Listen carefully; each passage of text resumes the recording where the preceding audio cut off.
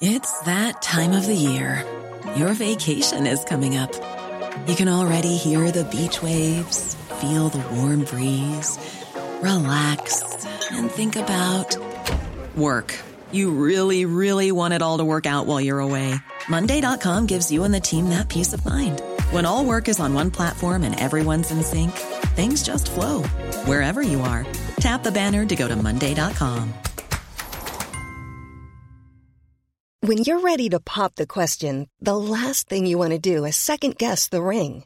At BlueNile.com, you can design a one-of-a-kind ring with the ease and convenience of shopping online. Choose your diamond and setting. When you find the one, you'll get it delivered right to your door. Go to BlueNile.com and use promo code LISTEN to get $50 off your purchase of $500 or more. That's code LISTEN at BlueNile.com for $50 off your purchase. BlueNile.com, code LISTEN. This is the Cork Today replay on C103. As we welcome you along to the programme, we have our final pair of Rod Stewart tickets to give away. We've been giving them away all week, and it's to his gig live at the Marquee on the 20th of June. Of course, as we announced yesterday when the tickets went on sale, such was the demand that an extra gig has now been announced for the following night, the 21st. But we've got the tickets to the first gig that's on the 20th of June. You're listening out once again for a Rod Stewart track sometime between now and 1. When you hear it, that's your cue to text or WhatsApp 0862 103 103, and then you come on air, answer a simple Rod Stewart question, and you'll win a pair of tickets to head to live at the Marquee to see Rod on the 20th of June. And tickets are still on sale at ticketmaster.ie. Now, yesterday, as we heard on the news, the OPW announced their decision about the suitability of a site in the Carrickeel area of Mallow that had been identified by Cork County Council as a possible location for modular homes for Ukrainian refugees. Fine Gael Councillor Tony O'Shea once again joins me on this issue. Good morning to you, Tony. Good morning, Patricia. And we waited for the OPW for their response yesterday. We got the response and they have discovered that the site is not suitable. Did they say why the site is not suitable? That's correct, Patricia. I think the main reasons would be the steepness or the gradient of the site, Patricia. And along with that, I think there was difficulty, there was utilities. But I think the main reason would be, I'd say, it's down to cost. There is a fair fall in the inside of that site, and to take a lot of building up to get it somewhere level to erect the modular homes on site. And that's what the work that has been ongoing. It's probably about 2 weeks now, is it, that they've been in there? I'd actually think this is the third week. Third week, is it? Yeah. This is the third and week. they needed to do that work. They always have to do that work first, is it, to see the suitability? That's correct. It's the site suitability tests have to be done first.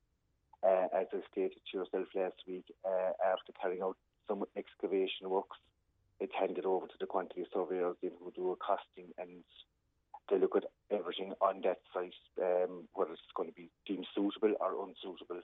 And I think the main reasons are the gradient. I think would be the main reason, to be honest, Patricia.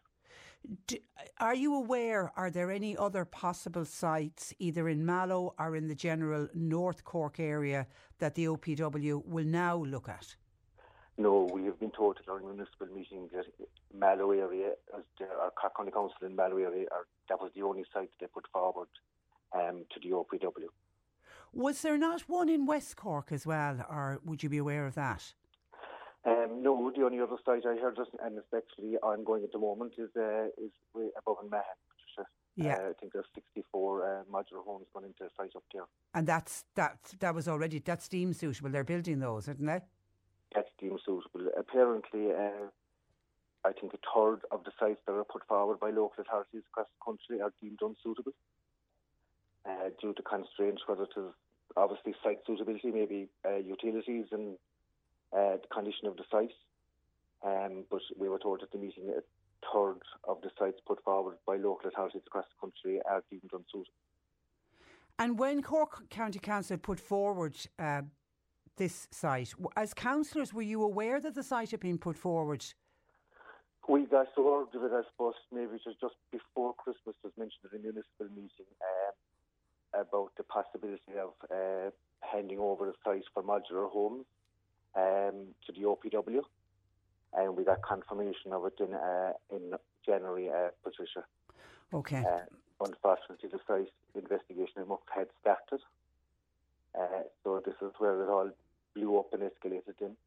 Yeah, this is where the communication just, you know, and when we now, you know, here we are now saying, look, the site isn't suitable, all that worry and upset that was caused, you know, forcing people to go out and protest, we now know there was no need for any of it.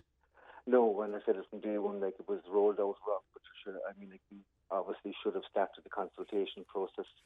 And I suppose, number one, we as public reps should have been left know that works were starting there, and we would have answers to the questions that the people in the affected estates had in.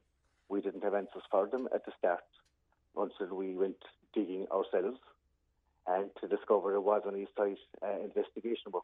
And now it turns out that it's not suitable. So, look, I think it's probably the best result all around, because it would have escalated, I think, if it got to go ahead. And unfortunately, there's so much misinformation out there as well. There is, Patricia, and that doesn't help the whole process either. But look, I just still think that OPW has carried out this in a wrong way. Like, if you want people to buy into something, you must communicate with them. So do you feel the OPW and indeed the Department of Integration, they very much need to learn from the way this whole issue in Mallow was handled? Yeah, absolutely. And maybe it's not entirely to Mira, Patricia. They were blaming the contractors that he was taking it upon himself to go in and start the works without ever informing the OPW or the Department of Children and Equality. So maybe that had a lot to do with it. I think Mallow wasn't the only site that there was a bit of a mess-up, which creates the same scenario that's happened in Mallow in the last 3 weeks. Yeah, we're unfortunately seeing it around the country. What now for that site, Tony? What now, Patricia, is that we need to make the site like it's fenced off, because there's steps in it now, obviously, after doing the digging and stoning some of it as part of it, making it into a compound while they were at the site investigation work. So I suppose our next job now, Patricia, is to make the site safe and close it back up again. Can it be used for anything else? Well, until such time, the Cork County Council will have funds to maybe use it for social housing in the near future. Look, I said it last week, I think maybe the government should look at maybe producing some of these modular homes on sites of their own and ease the crisis, the homeless crisis that's out there at the moment. But it certainly can't be used, we now know it can't be used for modular houses. No. Well, like, there's obviously a big cost in it, and there is an issue there with utilities. Plus, you have the grading issue that will always be in it. It obviously is going to cost a lot of money to build it up and make it somewhere level, to build houses on it. Yeah, because Jonathan in Newcastle West says now that site works have been completed on that particular site, there are a number of families looking for accommodation in the North Cork and West Limerick areas. Limerick County Council said they can't help for a number of months. Would this area be suitable for a halting site, especially if Cork County Council once felt it was fit to put modular homes in it? Well, I suppose Cork County Council didn't think it was suitable, like it was handed over to the OPW to carry out site investigation, but it's now deemed unsuitable. So how suitable it will be for social housing going forward, it's something that I will raise at our next housing meeting, Patricia, and ask what are the plans for this particular site in Carrickeel. Yeah, and I suppose if it's to Jonathan in Newcastle West, if it's not suitable for modular houses, why would it suddenly be suitable as a halting site? The same issues would obviously, be there. So the push now to see, can modular homes be built? Because that was the one issue I think that came out very strongly from the people who were protesting. They felt, many of the people who were protesting were on the housing list for many, many years. So they felt if, these modular houses can be built very quickly. We're now told they can last up to 60 years. Many families who were on the council's housing list, particularly those that live in emergency accommodation, they'd love the idea of a house even a modular home. So I suppose an examination and a discussion around, can they be built for social housing? Exactly. I mean, like, we have other sites that would suit maybe the likes of these modular homes. Now, I did get a land purchase. We were told they were good for 60 years.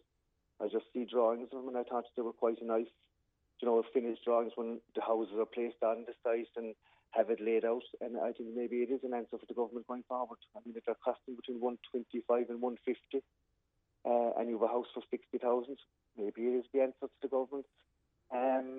Or to the crisis that we're in at the moment. Yeah, while the regular housing stock we continue then to build up the normal housing stock, and in the meantime provide housing for people that need it.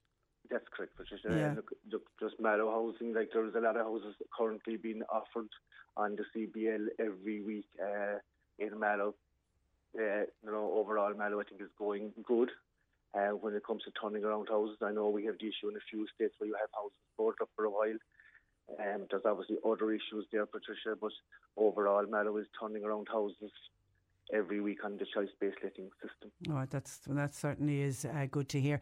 Jim wants to know what's the story with the site that would be almost opposite the site we're talking about in Carrickeel, what was the old Mallow GAA grounds in Carrickeel.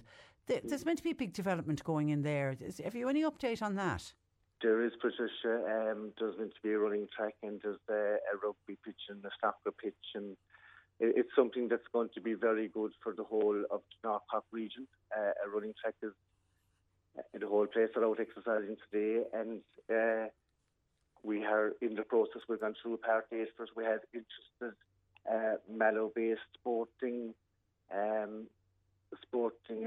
facilities that are showing interest in that particular site. So I'd say, look, by the end of the year, hopefully, Patricia, funding will be a big thing now. Cork County Council will be applying for funding to get this off the ground and get boots on the ground and get it opened up and built as soon as possible. Okay, it would be great. It really would be great. It would be great. All right. Okay, listen, Tony, thank you for that, and thank you, particularly on this particular issue, for keeping us informed and always been available when we needed to chat about it, and we appreciate that. But thank you for joining us this morning.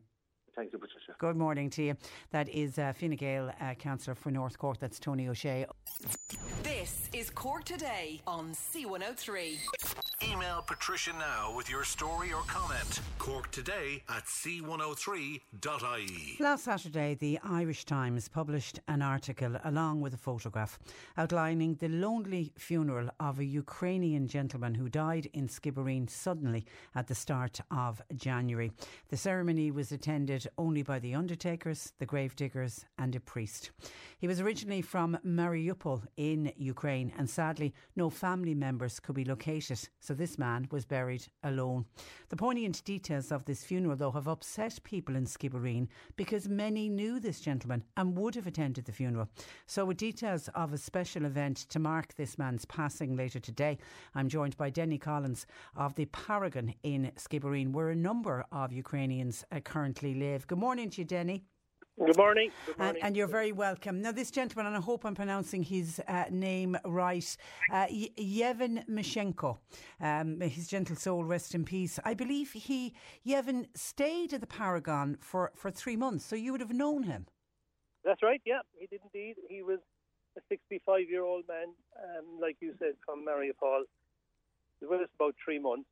Terribly nice lad, kept to himself, but engaged if we met him at any time. He'd poor English, but he was a terribly nice lad and well liked.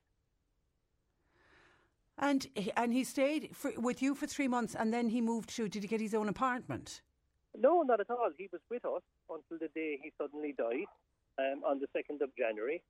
And myself and my wife were away at the time, and we were contacted by one of the residents there who was doing a cleaning assignment on the morning and found him.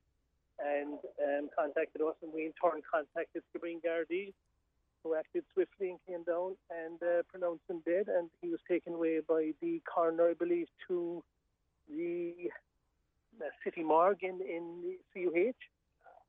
We then engaged with IPAS and the incident room in IPAS, and we're back and forth with each other for quite some time, and we believed that the Ukrainian embassy had been contacted, and that we presumed that this man was taken back to Ukraine. And seemingly attempts were made to try to locate family in the Ukraine, but seemingly the address that Yevon had given, that building no longer even exists. Well, might be no surprise because they're being bombarded in Mariupol and it is in a terrible state, I'd say, and hence the fact that they fled and he ended up with us. And I suppose, look, it fell through the cracks and so on and so forth, and the coroner made a decision to bury him in Skibbereen, and that was the case. But unfortunately, we weren't notified. Whether we were to be notified or not, is remains to be seen. But the poor man was laid to rest on his own, with the undertaker and the priest. So I didn't realise any of this until I got a phone call from Councillor Joe Carroll last Friday telling me of it. I was very surprised, to say the least, and so was Joe Carroll, and we decided to just have a little service for him today and at his graveside with the priest, and it's going to be attended by a considerable amount of Ukrainian people staying around from Sherkin Island, the Eldon Hotel in Skibbereen. There's not a huge amount of them, but we will have a service for him anyway because he was a terribly nice lad, and I suppose he's just doing the right thing. And obviously, I didn't realise he'd been in the Paragon with you when he passed away. I was led to believe that he had died in an apartment on his own. But he would have been friendly, obviously, with the other Ukrainians that stayed there as well. Oh, he wasn't nature. He had a roommate. There was two of them staying in the one room, and in the main street in Skibbereen, which is a fairly lively spot now. And he used to be, up and down the street, walking and talking. Mad for the World Cup, watching the World Cup. Oh, bless. Loved Skibbereen and told my wife that he was mad about Skibbereen and mad about the people of Skibbereen. So I suppose, look, the people of Skibbereen weren't aware of this. The Ukrainian people that are staying with me weren't aware of it, and myself and my wife weren't aware of it. But I suppose what we're going to do this morning or today at 2 o'clock is have a little service, a few prayers by the priest that buried him. But it's 40 days since the man died. He died on the 2nd of January, and it's an important date in the Russian Orthodox. After 40 days, I presume and I assume it's a bit like the month mine we have here for people. Yeah. And so it is. There is an importance on the date, and we're going to have a little bit of a service and a get together for the men afterwards. Prayers at 2 o'clock, and we're going to have a little service at the Paragon at 3 o'clock. So that's really nice. That's a really, really nice thing to do, I think, for his friends. And indeed, I suppose anyone from the Skibbereen area, Denny, who might like to go along. Absolutely. Anybody's welcome, and there's been plenty of phone calls and plenty of WhatsApps about it and what time it's on and so on and so forth, because the people of Skibbereen would rally around the likes of this, with the minimum of us. And say a few prayers for the man and lay him to rest. And he was a terribly nice man, very quiet man, kept to himself and came for his meals every day and watched the World Cup and walked around Skibbereen and got to meet people. He was a very, very nice lad. Do you know, Denny, was his dream to one day go home? I don't really know, but I'm assuming that most of the Ukrainians that are with me, that one day their dream is to go home. But Mariupol, I believe, is under Russian control at the moment and has been absolutely bombarded and destroyed. So maybe there's nothing to go home to, That's going to be the big problem. That is going to be the big problem. And I know that it was said that, the coroner trying to find family members, etc., has made the point that if family members in years to come are found, that he could be exhumed and returned to a family plot in Ukraine if the family so wanted that.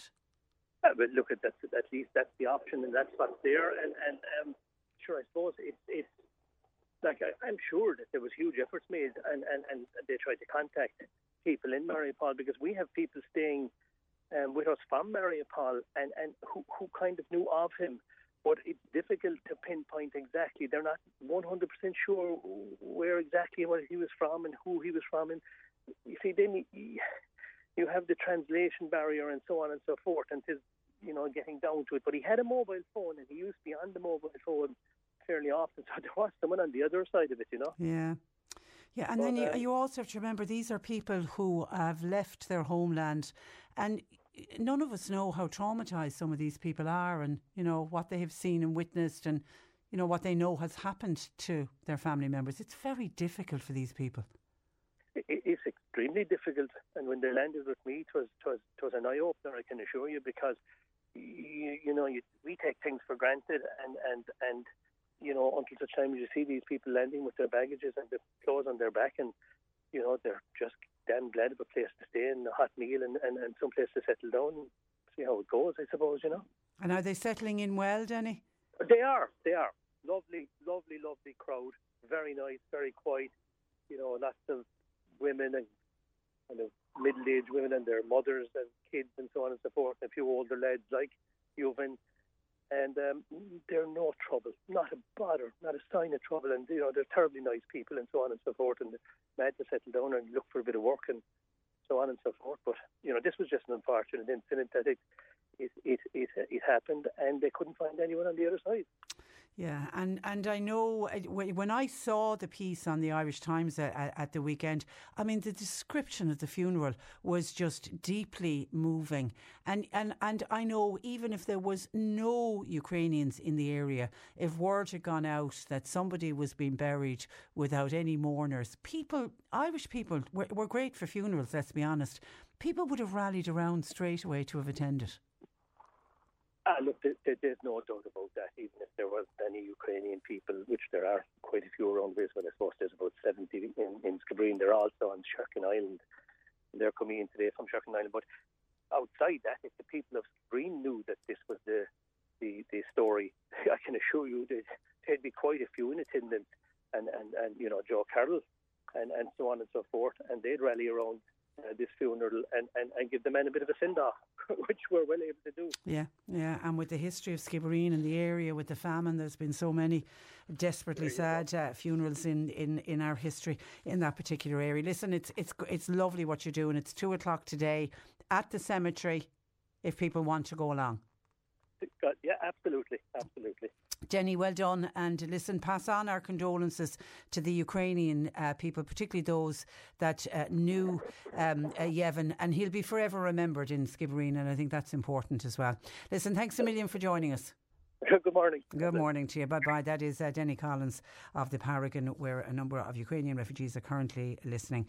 And if you are the type to say a prayer or light a candle, can we all remember Yevon Mishenko, who passed away and died 40 days ago today. May he rest in peace.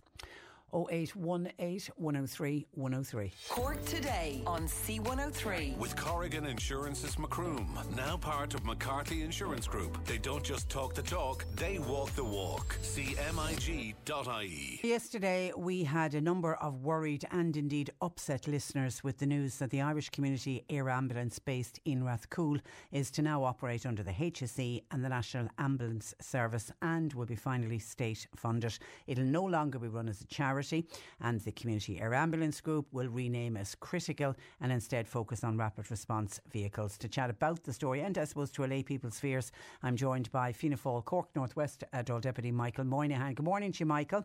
Good morning. Now, firstly, the good news of this story is that the air ambulance now will be fully state funded. Absolutely. This is a project that I've been working with, and we discussed it a few times on your programme over the last 2 years. The air ambulance came to Rathcoole in 2019, and immediately the need for it was established. This was supplementing the HSE. We had a difficulty in trying to get the HSE to agree the service level agreement throughout late 2018 and early 19, and I raised it continuously in the Dáil. But in 2020, the funding stream for the air ambulance and to make sure that the air ambulance stayed in Rathcoole, and we looked at various different methods of funding in it. And I suppose they have now agreed to fully fund it. It is, the contract has been given. There is 2 new air ambulances being put in, and there's 8 pilots have been recruited, and those 8 pilots are being based in Rathcoole. Now, the air ambulance, and we should be eternally grateful for them for what they have done, because first of all, what they've done over the last 3.5 years since they landed in Rathcoole, but second of all, when they have shown the need for the air ambulance, and Micheál Sheridan said yesterday that Rathcoole is probably the best base for it, because it had shown, in what is a predominantly rural area, but it has shown that it is in the south of Ireland, it is as central as any other spot. And when the new Rathcoole. Yeah, it was one of the reasons that Rathcoole was picked, was because of where it was. Exactly, it was central, and because of what the Air Ambulance has done prior to this, they have shown how central it is and how they can get from A to B.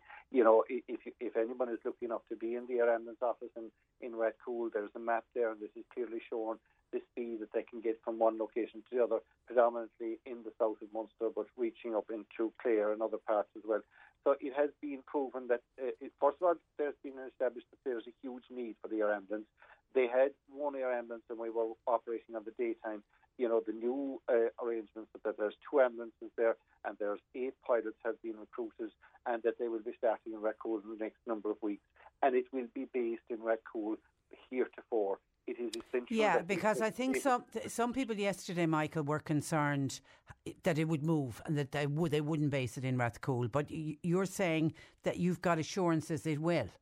No, it is crucially important to understand that it is based in Rathcoole, because it has been established. Not looking for assurances or anything else, because it is shown has been the best location to place the air ambulances, to place them for the terrain and for the side of the country that they are covering. Rathcoole has been proven as an ideal location for it, and it is, it was one of the critical issues to make sure that the ambulances were based in Rathcoole and will continue to be based in Rathcoole. And I suppose other people were saying, well, will this be cut as a service down the line? I suppose like I said at the outset of this, the Air Ambulance and Micheál Sheridan and his people have proven how efficient and how supportive the Air Ambulance has been to the National Ambulance Services and to the HSE within within Munster and the south of Ireland, and that there is no more than taking away ambulances. It is now seen that this is a crucial piece of infrastructure for healthcare delivery right throughout the Munster region. Yeah, because some listeners yesterday worried that if the HSE ran into any kind of financial trouble in the future and they needed to make cutbacks, some were worried, would this be a service that could be potentially affected by cutbacks in the future? No, because what was established was the need for it. What established was that we cannot provide the ambulance service without the backup of air ambulances. Going back to 2018, when we were trying to get the service level agreement agreed between the now Air Ambulance and the HSE, there was a reluctance between the National Ambulance Service saying that there wasn't a need for it. When the service level agreement was agreed at that time, since then it has been clearly demonstrated that there's a massive need for it. And your listeners will know many instances where the Air Ambulance has helped out, or the Air Ambulance has been to traffic accidents, other traumatic experiences, or indeed cardiac arrest and so forth, and has saved lives in it. And that has been proved without question. So we're now looking at providing the Air Ambulance based in Rathcoole and having that as a integrated part of the health service and delivering healthcare throughout the region. And I am very satisfied that this is as crucial a piece of infrastructure for healthcare as any other part of the health service. Okay, and I think yesterday the volume of the calls and texts that we got were simply, I think, from people who felt sorry for the Irish Community Air Ambulance, with many people saying, because they'd fought for so long to get state funding, and people were saying, could they not just have given the state funding to the Irish Community Air Ambulance? Well, there was a tender process that was, to try and ensure that the permanency of the ambulance, the air ambulances based in Rathcoole, and making sure that they were in place, that there was a tendering service in it. And I can't comment on that, or I don't. That's not a thing that we but that was where it was. Yes, the air ambulance. We owe a huge debt of gratitude to the Air Ambulance for what they have done over the last number of years in terms of the voluntary way that they set up and the way the community supported them. There was always a question coming to me, why do we have to fundraise for what is an integral part of the health service and the ambulance service? And I set about to try and make sure that the state properly funded air ambulances based in Rathcoole on a permanent basis. And that's what we have done. Now, they have moved to rapid response and they have critical. They need the same support at the same level, because I think that they will clearly demonstrate from how they ran the air ambulance and how they ran that operation in such a professional way, they will demonstrate that there is a need for the rapid response as well and supporting the National Ambulance Service. I understand that they're in negotiations and they have agreed protocol. That's not for me to comment. But I would like to take this opportunity to, that it is important that they stay within the Duhallow region, that they stay within our local community. We have benefited enormously from them, and that critical as they're now called, it's important that they stay within the Duhallow region and that they are continue to be supported, because they will demonstrate a need as well, very same as they did on the community air ambulance. And I suppose a lot of people would say, yes, they went out on a limb back in 2018 and 19 to set this up, but there was always the question of why won't the state move in and fund it properly. And yes, it was a shortcoming of the state not to provide it. But in some instances, that would be always centralised to the major urban centres. They went to Rathcoole, the airbase in Rathcoole. They showed that it can be worked out of the airbase in Rathcoole. Officialdom doesn't normally think that anything can be worked out of rural communities, but they proved the point that it can be worked out of Rathcoole. And to their credit, and we are indebted to them, because they were the, I suppose the trailblazers, for the want of a better word, but they showed it can be done in Rathcoole, and now we have the state. A state-funded one, yeah. And as well, people, particularly people locally, whenever, we did various interviews over the years when they needed funding. I mean, there was times where they were on a shoestring of a budget trying to keep the ambulance in the air, and whenever we put a shout out to say, the Irish Community Air Ambulance are in need of funding, inevitably people stepped up, and people were fantastic to do fundraisers. They were absolutely, and how many things, we ran table quizzes ourselves, other groups did a whole raft of things, and at every time, at various times with negotiations with the air ambulance, there was they were in very difficult financial straits to keep the aircraft on the air, but they kept doing it with the support of the people, with the support of your listeners and with your programme supporting them and everybody else. They were able to keep it together, and we cannot say thank you enough to them for what they have done. Okay.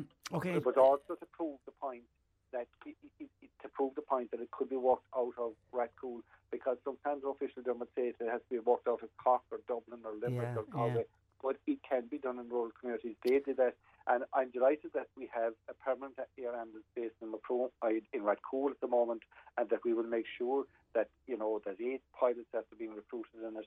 It's a good day's work, and it's also important that the community continues to support critical, because they too will show that there is a need for the and they will be saving lives. Mary says it's about time that somebody stepped up and funded this most important service, our air ambulance, for the community. Everyone has been trying for this for quite a number of years. Thank God somebody has finally woken up and seen the importance of the need.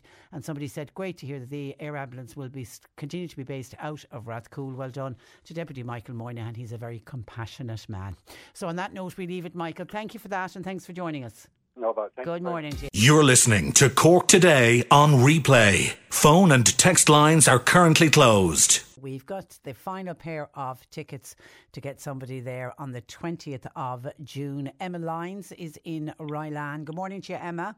Good morning. Do you like that particular Rod Stewart track? I love it, but I'll tell you the truth, my husband will die for these tickets. He's a serious fan. Is he? Has he seen him before? Yes, we saw him in Parky Creed the last time he came. Actually, it was the last concert we were at. What?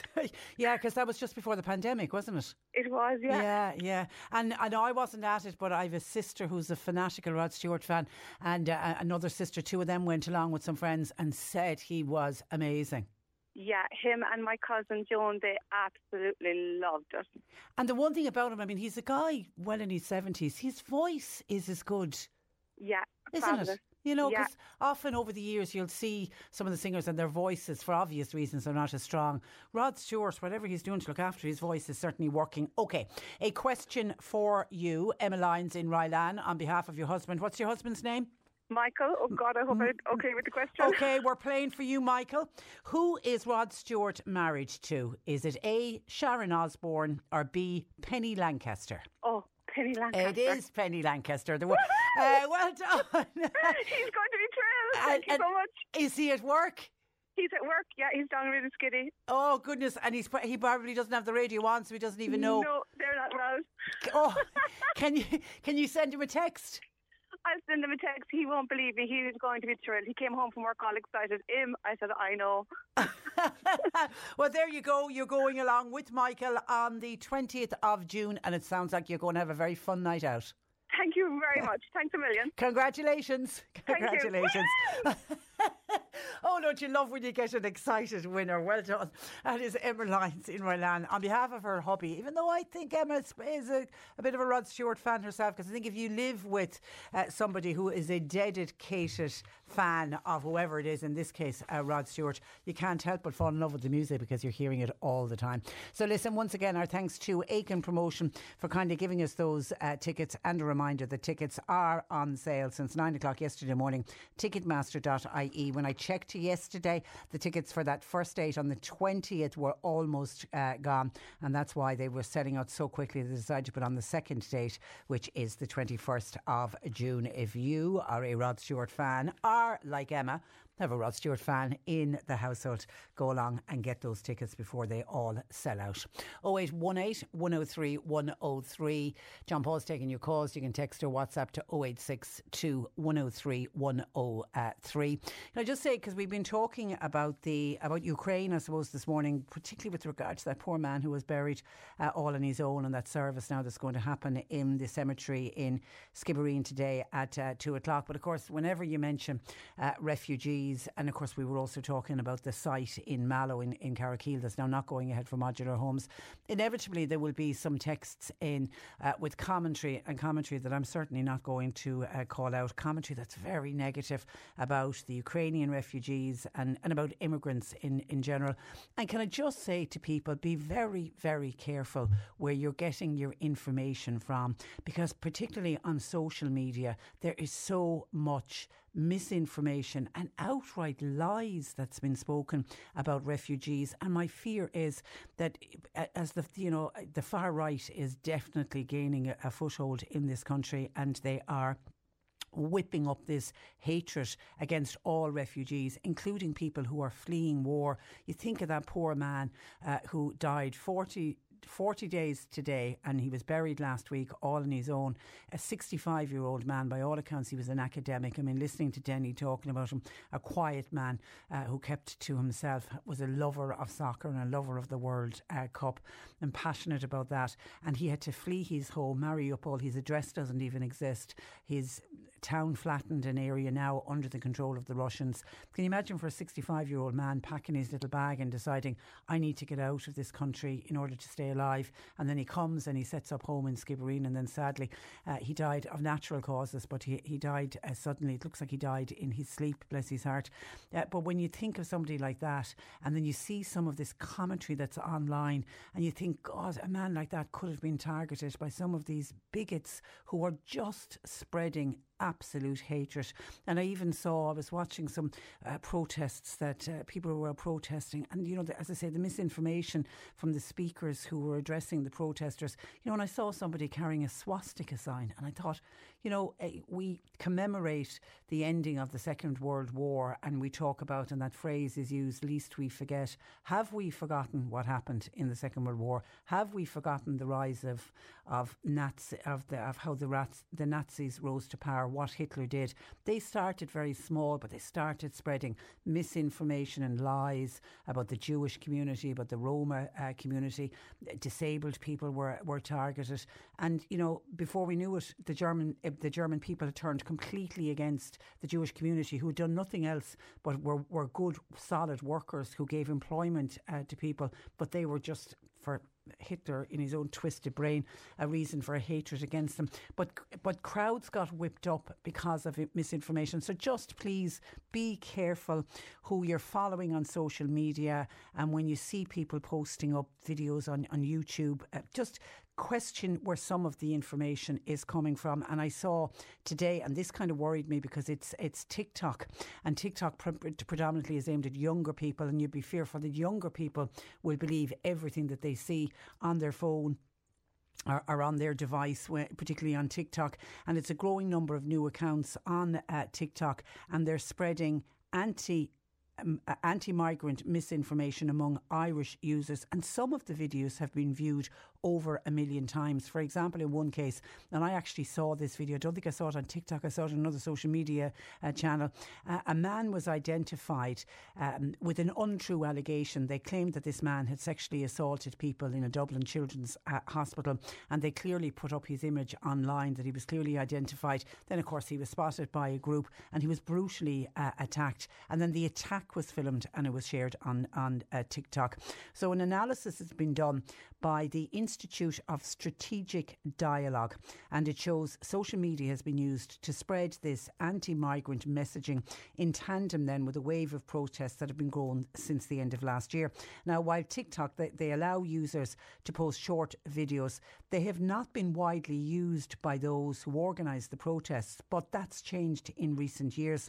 So this think tank analysed a sample of just 20 of the viral TikTok videos from Ireland in which migrants are confronted in public spaces, they're harassed, their identification is published, the information is given online, and then some cases were even attacked and the attacks were filmed.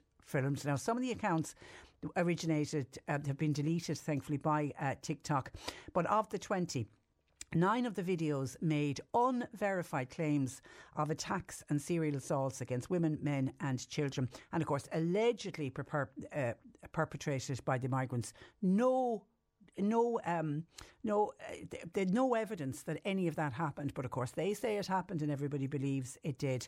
Of the 9, 5 videos claimed the migrants had tried to harass or sexually assault children. Not true.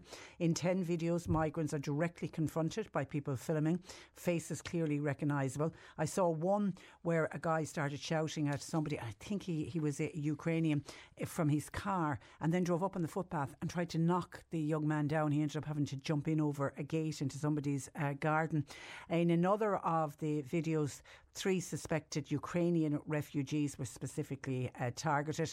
And although the videos were initially posted by accounts, some of them had very small followers, like say only 15, some up to 10,000, but they amassed huge views, in some cases up to 1.2 million views. Now, Garda Síochána, they don't normally comment on material that's posted on social media, but a spokesperson says that An Garda Síochána is aware of a significant volume of misinformation and disinformation that's currently in circulation on social media and messaging apps, and the spread of these videos identifying migrants and refugees and intimidating them in Ireland has already resulted in real life harm, and the proliferation then obviously of fear, and then the stigmatisation of migrants. So people just need to be really, really careful of where they're getting their information from. Now, TikTok, they have something like 40,000 safety professionals who remove any content that contains hate speech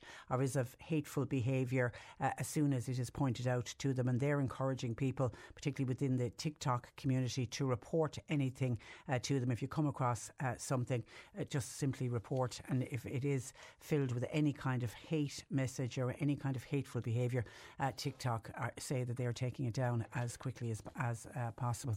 0818 103 103. John Paul is taking your calls. You can text or WhatsApp to 0862 103 103. C103 Jobs. An experienced HGV driver is wanted for a full-time position. It's in the Mallow area. Call 086 83 253 00. Qualified accountant is required for a maternity cover. It's up to December of this year. Now, job comes with an immediate start and it's needed for a busy Mallow office. CVs please to obc.mallow@o'briencahill.ie. Part-time accounts administrator is required for a busy office in Mitchelstown. Now, accounts experience is essential. CVs please to the editor at avenduepress.ie. And the Wild Thyme restaurant in Butterfant, they're looking for a part-time chef for 12 to 18 hours per week.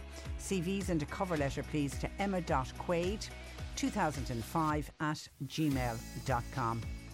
You'll find all of the details and more job opportunities by going online now. Just go to c103.ie/jobs for more. This is C103. Cork Today on C103. With Corrigan Insurance's Macroom, now part of McCarthy Insurance Group. For motor, home, business, farm, life and health insurance. See MIG.ie. The cost of living crisis is prompting large numbers of parents to skip meals or reduce their portion sizes so that their children can have enough to eat. Research has been carried out by Bernardo's and Aldi, and it shows 29% of parents surveyed said they didn't have enough food to feed their children. Joining me to discuss the findings of the survey is Esther Pooh, who's a project leader with Bernardo's. Good morning to you, Esther.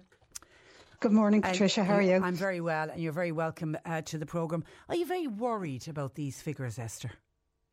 I am, but unfortunately I'm not surprised to see the figures because our experience working with people and service users on the ground is that we are seeing parents who are very, very worried.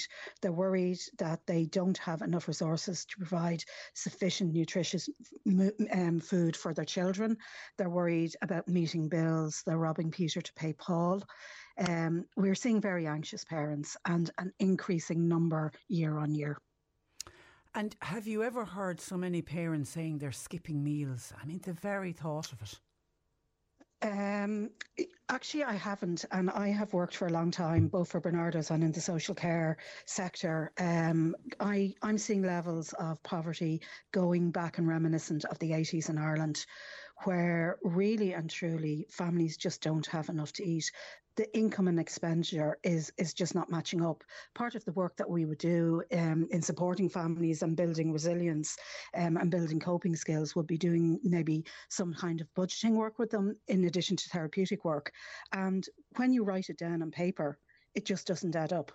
Income and expenditure for families on fixed income or on social welfare payments are not adding up. All it takes is one event in a week that can throw a budget out. And it's not a significant event like a breaking of a washing machine. It could be, I have to bring my child to a hospital appointment. If you're living rurally, you may not have the money to put fuel in your car for a long journey. You may not have the money for a train. You may not have the money for a bus.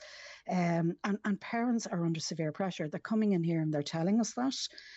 I had a mother who's a lone parent in last week, and she has 2 children, and she has always been able to cope and always been able to manage her household and her household budget really well. But she's really struggling. So by way of an example, she is a lone parent. She does have a maintenance agreement through the courts. Maintenance is sporadic at best, but her maintenance is deducted from her payments, her rent allowance and so forth. So if maintenance isn't paid, that is a direct deficit to her budget. She had explained to me how she was in arrears in her utility bill and had agreed to enter into an agreement with her supplier to pay as she used, not really understanding that she would be back paying the bill. So if she's putting €20 on her electricity, for example, she wasn't getting the value of that electricity because she was back clearing, and she could actually see how fast household appliances were eating up her electricity. She didn't have enough money to top up. She borrowed from her mum, put an extra €20 on and still ran out. Freezer defrosted. She lost her food. She had no electricity to cook anyway. And this is a young mother who's done amazingly well and come out of very difficult circumstances to stand on her own 2 feet. And she didn't, whereas she had bought the food had become destroyed because the freezer had defrosted and she didn't have the electricity to cook. So families that we are working with, and I would suspect many other families who are on fixed incomes, who have no savings, who've nothing to fall back on, they are literally on a precipice week to week and worried about what will happen next week. You know, I had a parent say to me this morning in the hall, did you hear the news? They think the beast from the east is going to come back. What am I going to do? I'm not going to be able to afford electricity. I won't be able to heat the house if that happens. If next week there's snow, I won't be So able to afford to people leave the are house. worried about what may not happen, but just the fact that it's been mentioned. Yes. Oh my God! I mean, and I Yeah, know, you I know. know. We, I think it was an email I got in from a mother before Christmas on this whole food. It's just the very notion of food poverty, and saying, you know, exactly that, skipping meals, and then she lies to the children because she doesn't want the children to know that Yes. she's. And I'm assuming that's Absolutely. common, is it? Yeah, that is common. I mean, certainly from our experience here, we know that parents are not, they're feeding their children first. We know that parents are trying to have nutritionally balanced meals, but that meat is a luxury. So maybe families would be getting meat twice a week, mincemeat, turning it into spaghetti bolognese, but an awful lot of food is carbohydrate based because it's cheaper. So whereas children may be full, they are not getting the nutrition that they need, and the parents are eating the leftovers. You know, and that is the truth. The Sunday lunch is a thing of the past. You know, sitting down to a roast dinner is just not happening on a Sunday anymore. Meat is a luxury. Meat to veg, which we all grew up with, those meals for a lot of the families that we work with just don't exist. You know, So it's the, and it's the parents are doing the cheaper. best that they can. So it's the cheap bread, the beans on toast, the pasta. Yeah, cheap bread, the pasta, the rices. It's their what we would call bulk eating. So they're eating cereals and they're eating pasta, rice. Not even as much potatoes because they're actually more expensive than the pasta and the rice. They've gone up in so price, yeah. yeah, Everything you know, has gone up. You mentioned that young lone parent, one parent families, Esther. I take it much more affected by food poverty. Are they? yeah, that would be our experience because through lack of resources, they don't always have the ability to go out and get, say, extra income through working part-time jobs, which they are allowed to do because of lack of childcare. So it's so interwoven, Patricia. It's like all you need is one thing to happen that just knocks your budget, and it can put your budget out for months. Because if you borrow from somebody to top up your electricity or to buy food, you owe it back the next week. So the next week you are starting off with a reduced income anyway, when your budget, when the ends aren't meeting. Millions of people have lost weight with personalized plans from Noom. Like Evan, who can't stand salads and still lost 50 pounds. Salads generally for most people are the easy button, right? For me, that wasn't an option. I never really was a salad guy. That's just not who I am. But Noom worked for me. Get your personalized plan today at Noom.com. Real Noom user compensated to provide their story. In 4 weeks, the typical Noom user can expect to lose 1 to 2 pounds per week. Individual results may vary. It's that time of the year. Your vacation is coming up. You can already hear the beach waves, feel the warm breeze, relax, and think about work. You really, really want it all to work out while you're away. Monday.com gives you and the team that peace of mind. When all work is on one platform and everyone's in sync, things just flow. Wherever you are, tap the banner to go to Monday.com. Ready to pop the question? The jewelers at BlueNile.com have got sparkle down to a science with beautiful lab-grown diamonds worthy of your most brilliant moments. Their lab-grown diamonds are independently graded and guaranteed identical to natural diamonds, and they're ready to ship to your door. Go to BlueNile.com and use promo code LISTEN to get $50 off your purchase of $500 or more. That's code LISTEN at BlueNile.com for $50 off. BlueNile.com, code LISTEN. Yeah, we are seeing that, and we're seeing what's really sad is often we will do parenting work with parents while their children are at school because we can go into the family home, we can sit down and we can talk to them. Houses are cold, so families are actually turning off their heat while their children are at school and sitting in cold houses and then turn on their heat when their children come home. And everything is done to shield the children. Everything is done to shield the children. In terms then of meals that we would be seeing, you know, parents are explaining to us how they're sharing recipes and trying to make things go as far as possible. We will often give them hints and ideas of how to, you know, supplement nutrition in their food, and they will share that among each other. We have a women's programme here, and the women support each other and help each other out. But at the end of the day, there's huge pressure on parents, and we've just come out of a pandemic. We have the war in Ukraine, and resilience is just lowered. There's been a huge amount of disease and infection over the winter, respiratory problems, and we're just seeing parents, the resilience is not there anymore. And when somebody is this low in terms of their emotional well-being, and I'm not saying it's mental health, it's emotional well-being, and then they're not getting sufficient nutrition, it is going to have a longitudinal impact on their health and on children's health, because they're not getting the essential vitamins and minerals. Yeah, it's a perfect storm. I'm assuming a lot of people are reaching out to, local food banks. I saw the Capuchin Day Centre on the news. We've got Cork Penny Dinners. We've got food banks. People who would never have considered that they would ever see the need to go to a food bank are suddenly turning up at food banks. Yeah, and we are definitely seeing that. Some families that we are working with who wouldn't ask, but we would notice that they are really struggling. And you would notice it when you go out to do a home visit and the house is very cold. And, families are so amenable and welcoming of us going into their home, but sometimes they may not offer us a cup of tea. And it's because we know maybe they don't have milk. So often we just bring a few little bits with us, and say, oh, look, you're always giving us something to eat when we come. Here's something for the house. And trying to encourage the parents to understand that we can support that. Bernardos are linked into the Department of Social Welfare feed programme, so we do have access to the feed programme, and we can provide supports to families who are service users. And we've seen our ask for that go up. I think for families who've never had to ask for help, it is so hard for them to come forward,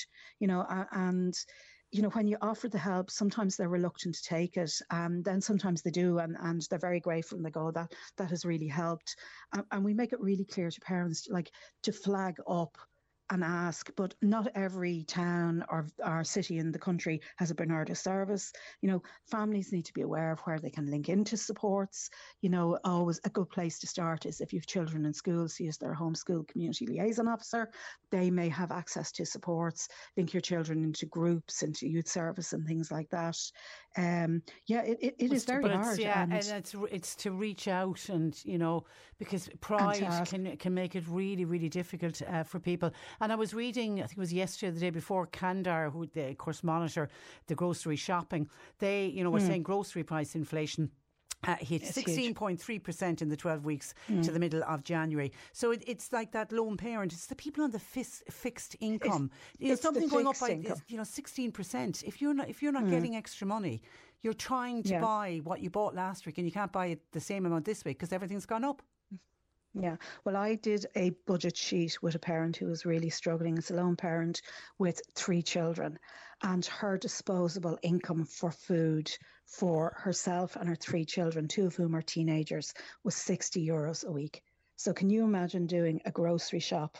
And that includes disposables like shampoo, deodorants, toilet paper. Can you imagine having only €60 to go into your local supermarket to kit out and feed your family of 4 for a full week? My God, €60. €60. Oh, so it's just, and so what, Esther? What can the government do? Well, I think the government really need to be more targeted in their supports. I think they really need to target supports at low-income families and families on fixed income. Continue the rollout of the school meals programme within schools, and maybe broaden it.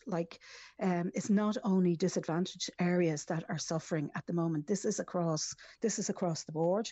Now, it is definitely impacting on fixed income families, but I think all families in Ireland at the moment are really noticing, the cost of everything going up.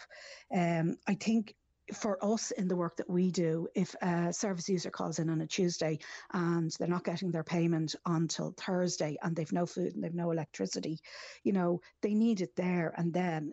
So the whole process around getting emergency payments from the community welfare programme, and our colleagues in the community welfare service are absolutely excellent, but the red tape needs to be cut out so that people who need food today can go down to their community welfare officer, as they call them here, relieving officers, and actually get a small payment. They're not looking for €200. They're looking for a €25 voucher for, a local grocery store where they can go in and buy 2 meals. They only need what they need till their next payment. I just think the government needs to be much more focused and targeted on fixed income and low income families. Okay. All right, listen, you do amazing work in Bernardo's. Keep it up, Esther, and no doubt we'll speak again. But in the meantime, thank you for that, and thank you for you've given us a really good insight, and I appreciate it. Thanks for joining us. Thanks, Patricia. Bye bye. That is Esther Pooh, who is one of the project leaders with Bernardo's, and at the cold face, I love to speak. It's tough to interview and speak with people like Esther, because the work that they do, I mean, I've got so much admiration for people who day in, day out have to, face people who are really, really struggling and do everything that they can to try and help them. And they do the most amazing work. It's like the great people of Vincent de Paul and our Katrina and her gang at Penny Dinners, and the wonderful food banks that we have across the city and county. I'd love to see a day when we will never need any of those services, but unfortunately, certainly for the foreseeable future, we're going to need them. 0818 103 103. John Paul's taking your calls. Texts and WhatsApps are available at 0862 103 103. Cork Today on C103. With Corrigan Insurance's Macroom, now part of McCarthy Insurance Group. They don't just talk the talk, they walk the walk. CMIG.ie. And while we've been talking about how families are struggling here in Ireland, all of us, I think every single person, is so thankful that we're living here. When we look at what is happening in Turkey and Syria, areas that have been left devastated by a 7.8 magnitude earthquake last Sunday. Many people are asking, of course, how they can help. So to discuss what's been organised here in Cork, I'm joined by a Turkish native, and that's Evren Ertuğrul, who is owner of Nosta Cafe on Marlborough Street. Good morning to you, Evren. You're very welcome to the programme. Good morning, Patricia. Thank you for having me on. I suppose, firstly, your own family back in Turkey, are they all okay? Yeah, they are okay. We are about, give or take, 1,000 kilometers away from the affected zone. But my sister lives close by, but they're not affected either. But you know of maybe relatives or friends who've been badly affected? Yeah, I have a 2 close friends. One of them actually lives in Cork. He's now over there in Hatay. He lost several family members, friends, and he's over there at the moment. And I have another close friend of mine. He's from there. I was talking to him the other day. He lost childhood friends, relatives, and so both sides. They lost a lot of people on their side. And is it very hard to be here, Evren, trying to sort of live your normal life? And I take it constantly in your mind is what is happening back home. Absolutely. Earthquake is a traumatic experience. I don't wish anyone to experience that. It's just so it could leave you with permanent damages on you. I remember a couple of occasions in when I was in childhood. My mom and dad, they have to drag us out middle of the night, wait over there a few hours and go back in. But that was a part of our life over there, so we grew up with it. But it's a traumatic experience. You wouldn't wish anyone to experience that. And this particular earthquake, is it one of the most powerful that your country has ever seen? That's correct. This is one of the most powerful we have ever experienced, and probably one of the most deadliest one. The numbers are just going up every day. I don't know where they're going to stop. It definitely is one of the worst earthquake we experienced. Probably the worst. Yeah, and we're getting to the stage now with so many days having passed that the chances of finding anybody alive, even though I know the rescuers are trying, but with each passing hour, there's less and less chance, isn't there? Yeah, unfortunately, the first 72 hours are very crucial to survival rate.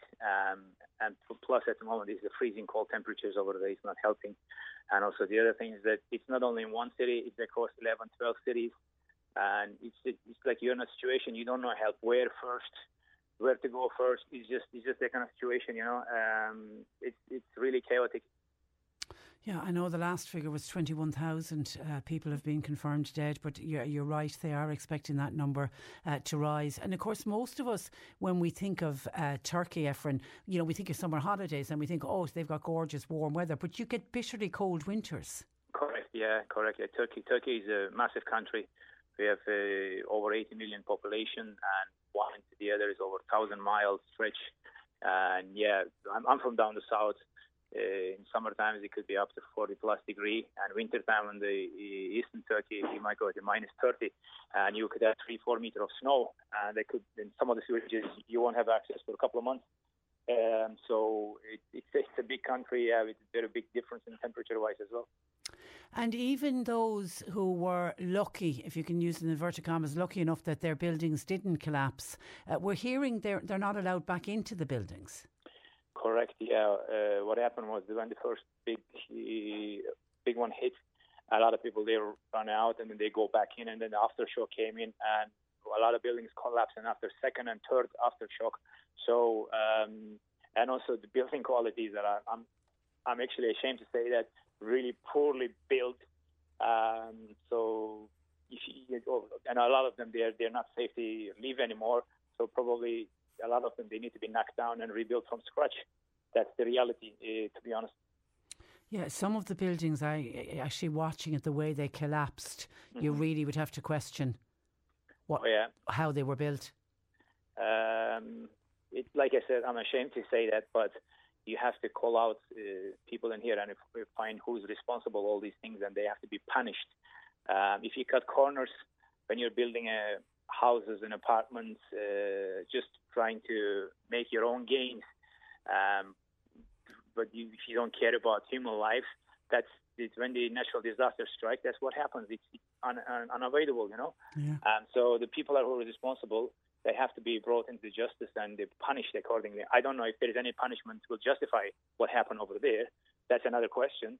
But people are they do these kind of horrible things for their personal gain, for their personal agenda, and they don't care about human lives. That's the result of it, Unfortunately, unfortunately. Horrible truth. You started, I'm assuming as soon as the news broke, Efren, you tried to do your best to collect items that were needed. You've had an amazing response.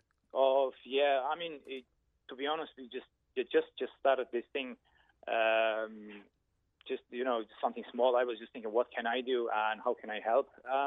Just put up a post on my social media accounts to say, look, if you want to donate, you can donate money here. Turkish Red Crescent and another foundation called Ahbap Foundation. It's run by a rock singer. He's doing this completely voluntarily, and they're doing an unbelievable job. And I personally donate the money over there. Then the next day, people are getting in touch. Look, we're just trying to put up a few boxes. So what can we do?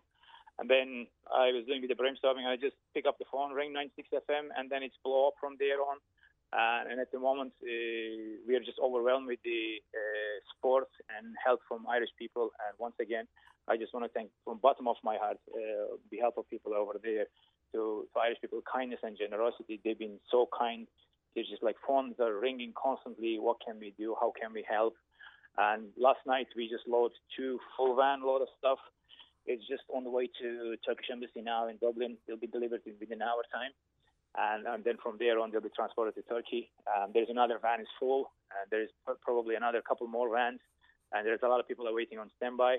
But as in today, we had to stop receiving donations because we have so much stuff we have to go through. And there's a lot of used stuff is coming as well. Because of the disease transmission, we've been told that we can only accept the unused new items. Yeah, new items. But people are there they're just bringing in things, and I don't want to say no to them. I know because they're bringing they're bringing out of kindness. So we try to donate them in here in the local charities, whatever we can, not send over there. But it's overwhelming at the moment. We have such a small space. We can't just cope with it. There's a box we're full to the brim. And thanks to the ICOT College in number 4 Drynan Street, that's the drop-off point. and people are dropping a lot of things here in my restaurant as well. But and the Turkish embassy in Dublin, in fairness to them, are doing amazing work in receiving items, and then they are organising to get it to Dublin Airport, and I think it's Turkish Airlines. They're shipping out plane loads of donations. Yeah, that's correct. The plane load stuff are going out of the country every day. And also from here, I'd like to thank the Musgrave Group for their generosity. They donate a huge amount of money yesterday, and from today they're going to be announced this from their official website. They'll be collecting donation throughout the country. All their branches and Super Values and centres top to donate by Irish Red Cross, and then it will go to the families of Turkey and Syria. So once again, from now on, if people they want to donate, they can donate to Super Value across the country. Yeah, and this money will go to Turkey and affected people in Syria. So on behalf of both countries, both people, I just want to thank the Musgrave Group for their generosity and for this. It means a lot for people that are over there. Also, I just want to clarify one thing. The reason we had to stop receiving clothes and all that, because there is so much aid going all around the world, and Istanbul airport can't cope with these cargoes anymore, and distribution from there on is the problem. So what we have been told, the most important thing over there at the moment is heavy machinery, generators, and container homes. In the last earthquake, we built a tent, and then flood came in, it washed off everything. There's all the works are gone, nothing. So now they're trying to build a container homes for people. There's like permanent homes until their permanent homes built. So if somebody wants to donate, they can donate through Super Value and Centros. That will be a much more effective way. The money will be used. So at the moment, we have so much stuff in here. We need to process and still send them. But again, once again, I would like to thank for all Irish people for their kindness and generosity, and that means a lot for people affected over there. Okay, listen, and just to you and to all of the Turkish and Syrian community here in Ireland, to say our thoughts and prayers are very much with you here in Ireland, but very much thinking of your family and friends at home. Thank you so much for taking time out to talk to us today. I really appreciate it. Once again, thank you, Patricia, for allowing me to use your platform and raising awareness. And you did a fabulous job, and I cannot thank you enough for that. Our pleasure. Thank you very much. God bless. God, you look after yourself. God bless too. That is Evren Ertugrul, who is the owner of Nosta Cafe. You can't help but feel sorry for those that are here in Ireland thinking of their loved ones back home. Thank you to Irene, who was on. Just wanted to say a big shout out and a thank you. We called out a notice the other day. She had lost a house key and it was found. So a big thank you to Pat for finding it and getting in touch and returning it. Glad that we could be of help, Irene.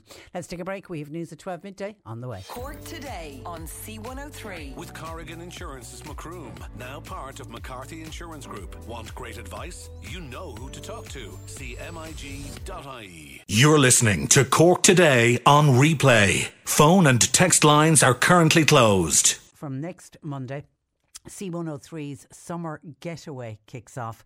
Across the next number of weeks, we will be sending you and a loved one to the sun. We have 3 amazing holidays to give away. We will give away a holiday each week for the next 3 weeks, kicking off next Monday. There's a holiday to Salou, there's a holiday to Lanzarote, and there's a holiday to Mallorca. You need to listen out for the C103 Sunshine Song of the Day for your chance to win the Summer Getaway. Tune in to Ken Tobin on Cork's Big Breakfast on Monday morning, where he'll have all of the details of Monday's Sunshine Song, and then make sure you stay listening to C103, and you could be planning a wonderful holiday in either Salou, Lanzarote or Mallorca, and that, as I say, all kicks off the C103's Summer Getaway, and it is kicking off next Monday. We are already excited about it. There is the most gorgeous photograph that kind of stopped me in my tracks today. It's on the front page of the Irish Independent colour picture, and it's also inside in the Examiner, but it's the one on the front page of the Independent that caught my eye. It is a photograph of a mandarin duck enjoying the mild February weather in the National Botanic Gardens in Dublin yesterday. Now, this particular mandarin duck is native to East Asia, and it seems mandarins were brought to Ireland from China in the middle of the 18th century. Some of the birds managed to escape or were released from a wild fowl collection during the 1930s, so it's living in the wild. But it is the colour on this particular mandarin duck that is just amazing, and it's reflected in the water. It's a photograph taken by a guy called Brian Lawless, and he is extremely talented. It's just to have the eye to see that photograph and take the picture at exactly the right time and the right lighting, etc. It is truly, truly stunning if you're out buying papers today. So say it's on the front page of the Irish Independent today. 0818 103 103. Interested in thoughts and comments from parents, please, on this one. Because a listener says, hi Patricia, can anyone please explain to me what a midterm break in school is actually for? My children seem to be at home more often than they're actually in school learning. They're off for a week next week. My little fella still needs to be minded. I wouldn't let him at home on his own all day when I'm working. I have to work, Patricia. Then they're off again in March, off again in April for 2 weeks, and then they'll finish at the end of May, early June in secondary school until September. The mid-term break should be done away with. Would other parents agree? So I did a quick search as to the school days for 2023, and all primary schools will close next Thursday and Friday. But primary schools can use 3 discretionary days to extend it to a full week off, so that the children would end up today and they would be off all next week. Now, they've got those discretionary days, but they can only be used if the days haven't been used, say, for unforeseen school closures. And I don't know about snow days. I know we were told that snow days, if a school closed because of the snow, they had to pay it back. So I think they're the discretionary days they're talking about there. But anyway, primary schools, technically it's only 2 days, Thursday and Friday of next week, but they have the discretion to close for the full week. Now for the secondary schools, it's different. They are off for the full week. They Monday to Friday of next week, they're all closed. And if a post-primary school needs to make up time, like they had an unforeseen closure, like bad weather, they can shorten the midterm break as well, but I haven't heard of anybody doing that. And then after the midterm next week, that then heads into Easter, will be their next break. Schools break up on the 31st of March for Easter. Of course, they'll have a day off for St. Patrick's Day as well in between. But on the 31st of March, they close, and the Easter break, they are off until Monday, the 17th of April. 2 full weeks for Easter. See, when I was going to school many moons ago, we got a half day on Spy Wednesday, and then you had the following week. So we had only a week and a half off, 2.5 days, and then the following week. But somewhere along the line they extended the Easter break to 2 weeks, and then when they go back next September, they're only back in a wet week, and there'll be a midterm break in October. Anyway, this particular mum having problems, because if you're a working parent, if you're a stay-at-home parent, it's great. You can be at home with your children, and many people love the idea of not having to get into the routine of getting up early in the morning and getting the lunches done and having to do all of the homework. And there are some parents who can't wait for the midterm break to happen and to have a bit of a breather. But if you're a working parent and you need your child looked after, it's the nightmare of who's going to look after your child. Is there a cost factor involved in it as well? So I certainly can see it from both points of view. So your thoughts welcomed, please, on the midterm break, this particular midterm break. Are you in favour of it or not? Or do you think it should be scrapped? They went back to school in January, and their next break shouldn't be until Easter. Your thoughts welcomed. 0818 103 103. I spoke with Bernardo's in the last hour. I thought a powerful interview with Esther Pooh.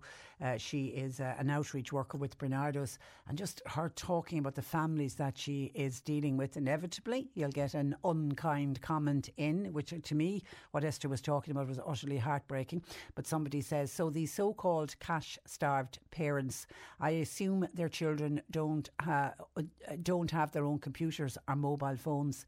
There's always money for those items, says somebody. And I think that's a little bit unkind, because I think the one thing that Esther very much put forward, and don't we always as parents do that, you'd always put the child first. You have parents who are going without meals, lying to their children, saying, oh, I've already eaten, no, I'm not really hungry, or I'm on a diet, so I'm having a much smaller portion. That's not the truth at all, but they're shielding it from their children. So I think that's a bit unkind to say that parents are deliberately buying their children expensive items. All parents are buying their children expensive items, and then they have to do without food because of it. I mean, listening to Esther talking about parents budgeting to within an inch of their life. I mean, she was talking about one family that when they've all of the bills paid, €60 left week to week to supply all the food they will need for 2 adults and 2 teenage children. That's a hard budget to try and live on. And someone else said, so sad to listen to Esther from Bernardo's talking about the poverty and the struggles of so many families. And then you have other families who can spend ridiculous amount of money on their social lives. It seems to be so unfair. We seem to have such a divided community. And then I mentioned, and I was warning people to just be careful about what they're viewing on social media, particularly because TikTok have come out saying the amount of misinformation that's been spread about refugees and the migrant population, and some of these videos viewed over a million times, and you've just got to be so careful about this kind of hate speech and hateful behaviour. And unfortunately, all refugees and all migrants are being tarred with the one brush in certain sectors of society, and that's what we've got to be careful of. Maura says, Patricia, I'm not racist. I hope to, and I'm sure you're not, Maura. But I know what people will say. I was in Tralee yesterday, and 2 young strapping lads on bikes nearly knocked a young girl and then took off laughing. I spoke to another woman. Her son is in college in Cork and can't go for a short walk, not to mention Killarney, says Maura. Now, there's no mention in that about migrants and refugees, but I'm assuming that the 2 strapping young lads on the bikes were not Irish kids or were migrants, is what Maura was saying. All I'll say back to that, Maura, we have enough strapping young Irish lads on bikes who'll knock girls off bikes and go away laughing. I straight away think of, remember that scene, it happened, wasn't it during the pandemic it happened, where those young fellas in Dublin were getting off the train, and there was a group of young girls trying to get on the train. One of them actually was on a bike. I remember they tripped the young girl, and she fell down beside the side of the tracks. And they were Irish lads, so you'll always get, unruly behaviour by strapping young lads. We can't say that every migrant child or every refugee child is going to be behaving like that. There'll be bad parenting will happen everywhere regardless. 0818 103 103. Hi Patricia, I'm reading the book Gone to America. It's about a family from West Cork along with so many other people from Ireland and Europe who emigrated to America, and they worked so hard, made good lives for themselves, and they sent back their hard-earned cash on a very regular basis to assist their families back here in Ireland who had absolutely nothing. We are now a very rich country. We have plenty, but we seem to have changed. We seem to have got very greedy. Shame on us. America made us. We could do with being the very same and helping out refugees and migrant workers, and that's a good point. And remember, not every single migrant is coming to this country scamming off the system. There are some for sure, and they are the ones that have to be weeded out. I mean, even listening to Denny Collins, who was talking about that poor Ukrainian man who died and now was buried all alone, he was saying that the Ukrainians that have arrived to them in Skibbereen, most of them are trying to desperately, if they can, they're looking for work, and we need workers in this country. I mean, that's the reason that we have to bring in migrant workers. We constantly need workers. We have jobs that can't be filled because there are Irish people who either don't want to do it or are not available to do it. So we need workers as well. Immigration and emigration isn't bad. How was America built? America was built because so many people emigrated to that country, and we as a country, particularly as a country that is relatively rich. I know we seem to be a country of two halves when we think about those families that Bernardo's are working with, but overall we are a country that has money, and we need more workers in order to keep that economy going. So there will always be a need for people to migrate to this country in order to work. And then when I mentioned about people being just very careful about the misinformation, and I likened it to what happened in the Second World War and what happened with the rise of Hitler and the rise of the Nazis. Somebody says, well said, Patricia, for what you said earlier. I read a quote This is to the Second World War. The war wasn't started with bombs and concentration camps. It started with words of hate. And that's exactly how the Second World War started. So please, I'm just saying to people, be kind and just be careful about the information that you are picking up, particularly some of the stuff that is going up on social media. I've watched some of the videos and it sickens me to the pit of my stomach. And there are times where I think, what has this country come to? How can people think that it's okay to say some of the hatred that they spew? I can't get into their mindset at all. I really can't. 0818 103 103. Our lines are open. The C103 Cork Diary. With Cork County Council, where communities and businesses all across the county can get the support they need at corkcoco.ie. Newtown Community Association, they're holding a fundraiser tonight. It's from 9:30 in Ned's Bar in Newtown Shandrum, and it's in aid of the Tim Joe Foley Rehabilitation Fund. Phelim Drew was due to be in concert in the Glen Theatre in Banteer. Unfortunately, that has had to be postponed due to unforeseen circumstances. But the CBS Secondary School in Mitchelstown, they're presenting a night at the Oscars. It features 6 pre-recorded films, 8 to 10 minutes in duration, starring friends and members of the school community. It's followed by a presentation of the Oscars with results based on judges' opinion and audience vote. Show starts tomorrow night at 8. Tickets €25 on sale locally.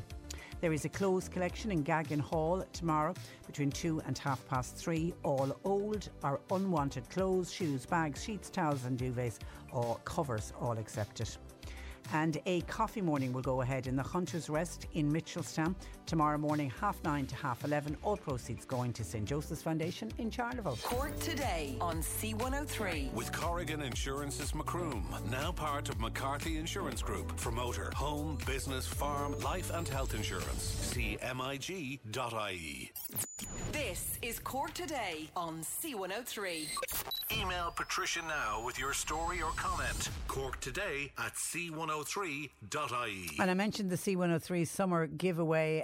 3 holidays to be given away, kicking off next Monday over the next 3 weeks. 1 to Salou, 1 to Lanzarote, 1 to Mallorca.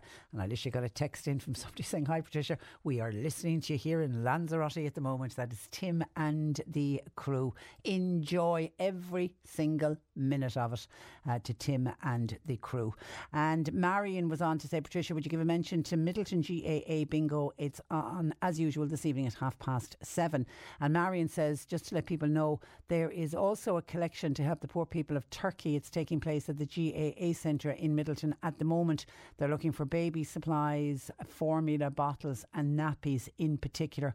If anybody would like to donate and help out, Middleton GAA at the moment." Thank you for that information, Marion, should I say. Now, on school closures, when we had the mum who contacted us, is trying to work out who she's going to get to mind her child next week, because there is another midterm and they're off for the full week, and she's a working parent and can't leave the child at home on his own. John in Cove says, "When he was going to school, we took our own unofficial days off. It was known as going on the lag," says John.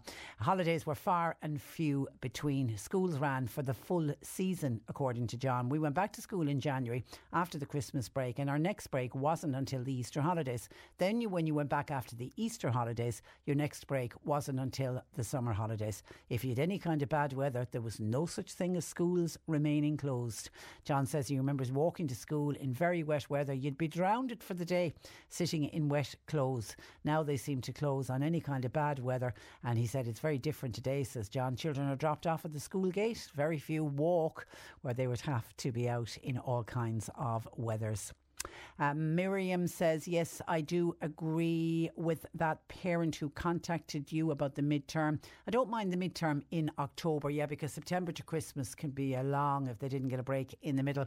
But before the pandemic, we had 3 days off in February, and then after Easter, in the first few days of May, there was a couple of days off. It was like a mini midterm break.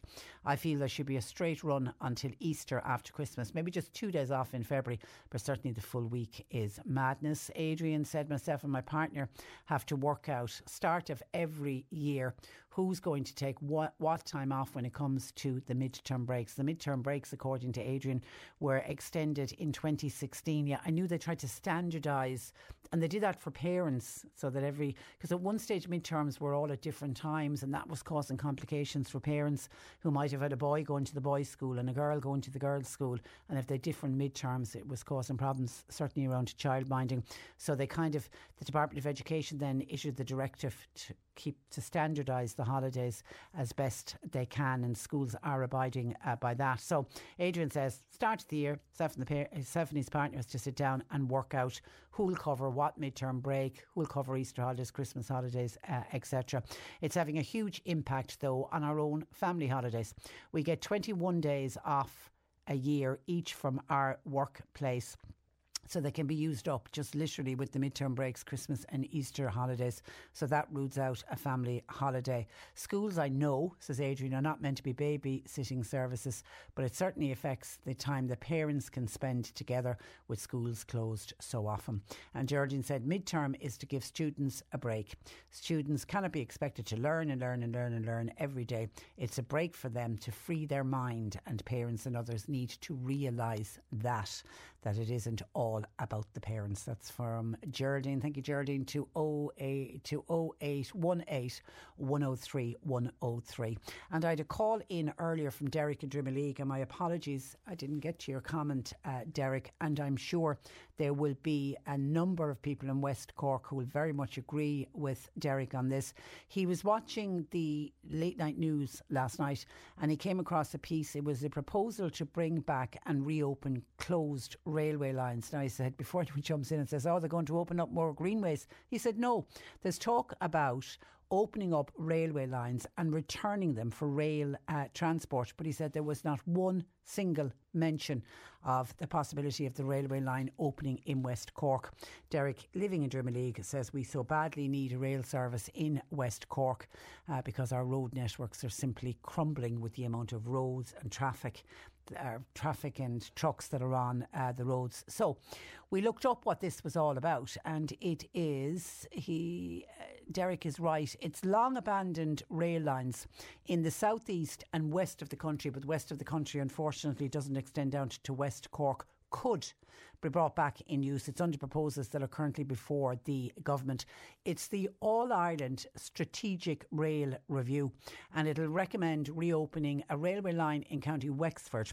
Now, that particular railway line potentially could link it to Dublin, Rosslare and Waterford.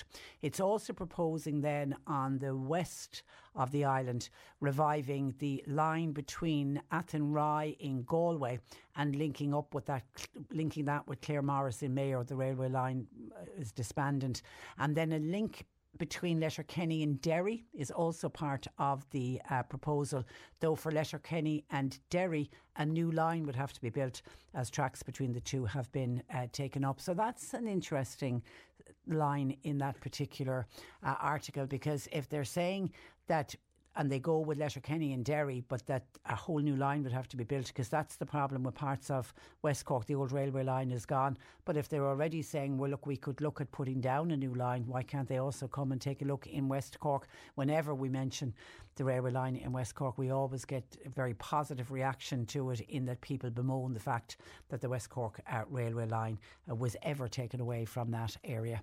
0818 103 103. John Paul takes your calls. Text WhatsApp 0862 103 103. Cork Today on C103. With Corrigan Insurance's Macroom, now part of McCarthy Insurance Group. They don't just talk the talk, they walk the walk. CMIG.ie. This is the Cork Today replay on C103. And Mark Malone, our movie reviewer, joining us on this Friday afternoon. Good afternoon, Mark. Hi, Patricia. And you went along to see Roald Dahl. There's no end in it. Roald Dahl's Matilda the musical, and then also The Bank of Dave. Here is a quick trailer from Matilda. This school is full of rebels. You! What is your name?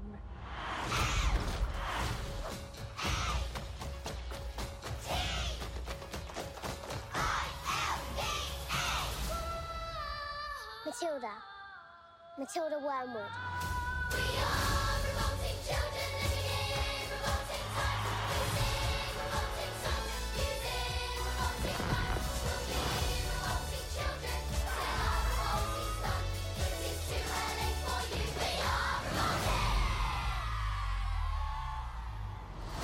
Matilda Wormwood.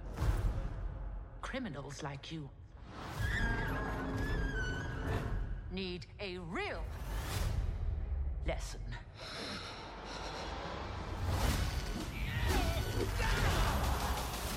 See if that child is still alive. Now, and as I mentioned earlier when I was chatting to you on the breakfast show, I went to see Matilda the musical in the West End. This is a movie based on the actual. Yes, yes. Tim Minchin did the songs, and it's the same songs that you would have seen the musical. And the songs are fantastic. Yeah, I meant to ask you actually because we've spoken about going to musicals before because you and I are into them, and you normally listen to the soundtrack first. I was wondering, did you do that time? Yeah, I do you know I didn't. I actually bought the soundtrack when I was there because it was a friend of mine over in England got me because I wanted to go see Wicked, and she said, "You've seen that too many times. I'm going to surprise you." So it was only when I turned up on the day I discovered I was going to Matilda, and then brought the soundtrack. So no, I did it. It's the first time ever I've gone to a show that I didn't know the music. I kind of wish I had though, because I found the songs very kind of difficult to warm to. But that's because I think, look, they're very clever. I mean, Tim Minchin is a very, very good lyricist, especially, and so I wish I had kind of done that at first, and maybe if I go back and watch it again, because it reminded me of Wallace. Do you know when you're watching Wallace and Gromit, there are loads of jokes in the background? This is one of these movies that has loads of stuff happening in the background all the time. Really, really funny, clever kind of things happening. The other thing I wanted to ask you, I haven't seen the show, even though I wanted desperately to see it. The character of Agatha Trunchbull, when you went to see it in the West End, did you notice anything about the casting? No. It was a man. Oh, it was a man. Sorry, I did. Yeah, sorry, yeah. So it's a bit like pantomime. Traditionally, 100%, yeah. So traditionally it's always been a man who plays the part of Agatha Trunchbull. But what had basically happened, not in the film, the original film I think was the Danny DeVito brilliantly directed film with Mara Wilson, and I think it was Pam Ferris who played the character in that. So it was a woman in the film. That wasn't a musical though. That wasn't a musical, no, but it was beautifully directed by Danny DeVito, who is a brilliant director. And here they decided that initially they were going to have a man play the character. And in fact, it was Ralph Fiennes. And Ralph Fiennes was adamant that he was playing the character of Agatha. He was going to do it.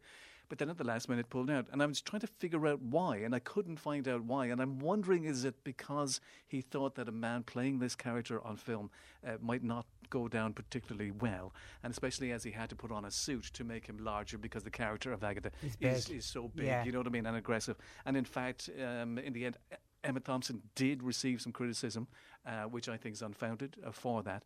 She is absolutely terrific in the film. So the story is of little Matilda. She's in a kind of a household where her mother and father are just a complete disaster, and she's super intelligent. But along comes social services and goes, she should be in school. So they decide, the father, by the way, there's this running joke, I don't know if it was in the show or not, where the father wanted a boy, and he keeps calling her little boy. And she's going, oh my girl, which is really that's in the show as well, so they decided to send her to Cruncham Hall, which is run by the awful Miss Trunchbull, who decides that she hates kids, first of all, and she runs her school like it's some kind of army barracks.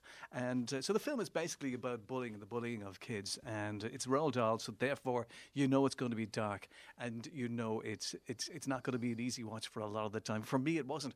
I found it very, very difficult because there was so much bullying and because there was so much kind of tension going on. I wish they'd kind of lightened it ever so slightly. But for all of that, I think the songs were enjoyable. I just think that some of the songs, I think lyrically wise, I thought they were very clever, but a little bit too clever, I think, at times, because I found it very difficult to hear what they're saying. But some of the songs are very, very good indeed. Brilliantly staged. These kids are extraordinary. I mean, I was just thinking about whoever the choreographer was. I mean, I wondered, were a lot of these kids already in the show in London? Could have been, because could have been. Like, some of the dance sequences are very, very complicated, and they are absolutely brilliant. They really are, and I was amazed at just how good they are. The little girl, Alicia Weir here, who plays Matilda, is from Dublin, and in fact, her English accent was so good that Emma Thompson didn't realise until they finished filming that she was Irish. When she resorted to her Dublin accent, you were like, "Oh my God, you're Irish."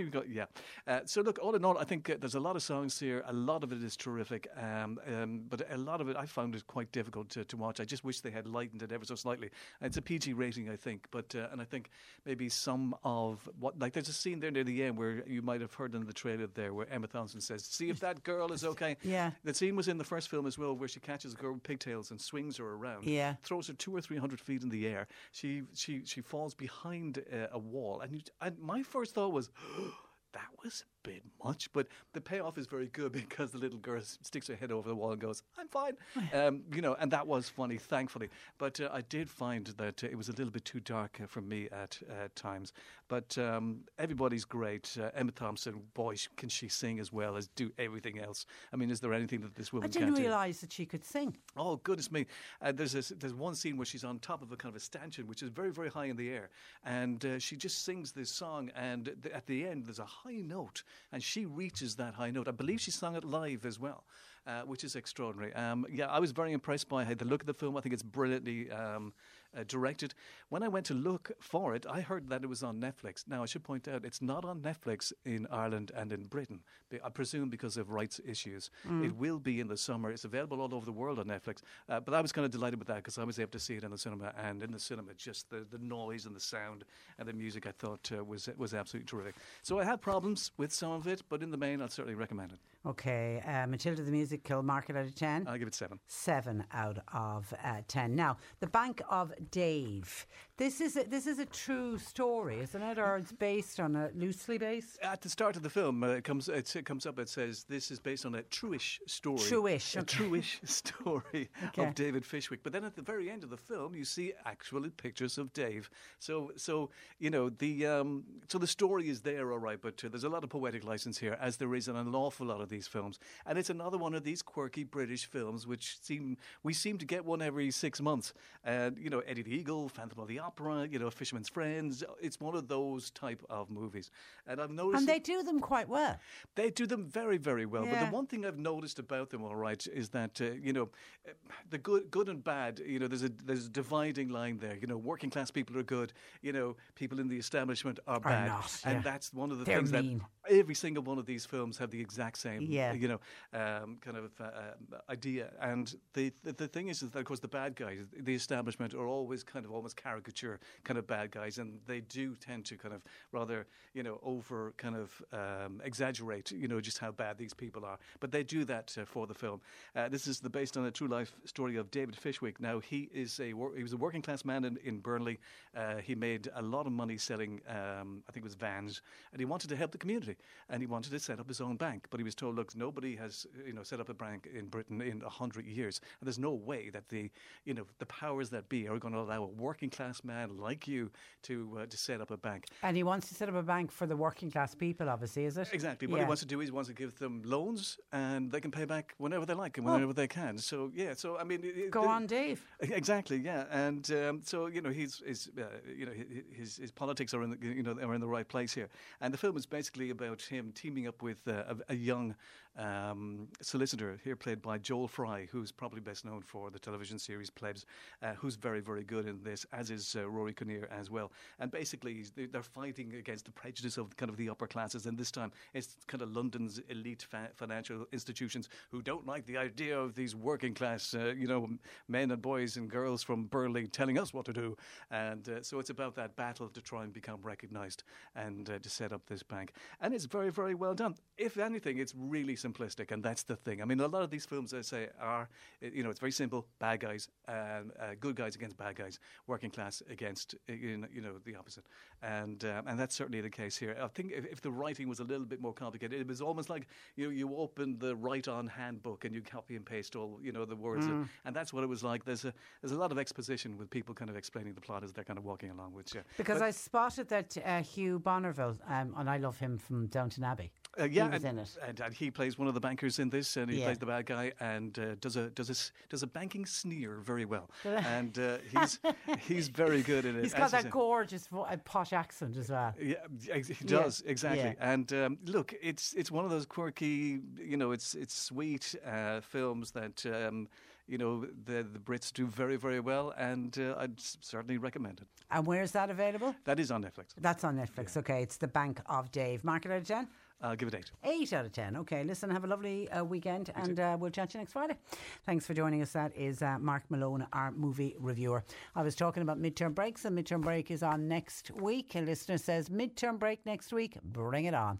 I get to spend time with my children and not to have to get up so early in the morning. I've used annual leave from my job in order to be with my children next week. The best and the bonus part is I get to spend quality time with my children. Thank you for that. But that's where we wrap it up for today and for this week. Once again, congratulations to all of our winners. We'll be heading off to see Rod Stewart live at the Marquee, and next Monday we start the winning all over again by kicking off the C103's summer getaway. This time next week we'll be very close to giving away our first holiday either to Salou, to Lanzarote or Mallorca. You're listening out for the C103 Sunshine Song of the Day, and Ken Tobin on The Breakfast Show on Monday morning will have all of the information, so make sure you're tuned in to Ken so you can find out how you can qualify and hopefully win one of these fantastic holidays. The C103's summer getaway starting next Monday only on C103. My thanks to John Paul McNamara for producing. Nick Richards is with you for the afternoon, and we will talk to you on Monday morning at 10 o'clock. Until then, enjoy the rest of your Friday and have a lovely weekend. I'm Patricia Messenger. Cork Today on C103. With Corrigan Insurance's Macroom, now part of McCarthy Insurance Group. Want great advice? You know who to talk to. See MIG.ie. Flexibility is great. That's why there's yoga. Flexibility for your insurance coverage is great too. That's why there's United Healthcare Insurance Plans. Underwritten by Golden Rule Insurance Company, United Healthcare Insurance Plans offer flexible, budget-friendly coverage for medical, vision, dental, and more. One of these plans may be right for you if you're, say, between jobs, coming off your parents' plan, turning a side hustle into a full hustle, or even missed open enrollment. Want more flexibility? Find out more about United Healthcare Insurance Plans at uh1.com. When you make decisions for your company, you look for the no-brainers. And if you have a lot of mailing to do, Stamps.com is the ultimate no-brainer. It streamlines your processes to make your business more efficient, which makes you less busy. Mail checks, invoices, legal documents, and everything you need to keep your business running with Stamps.com. Seamlessly connect with every major marketplace and shopping cart. Schedule package pickups and see your cheapest and fastest shipping options from different carriers. With rates up to 89% off USPS and UPS rates. And with the Stamps.com mobile app, you can take care of mailing and shipping wherever you are. Make the same no-brainer decision as over 1 million other businesses with Stamps.com. Sign up with code PROGRAM for a 4-week trial, plus free postage and a free digital scale. No long-term commitments or contracts. That's Stamps.com. Code PROGRAM.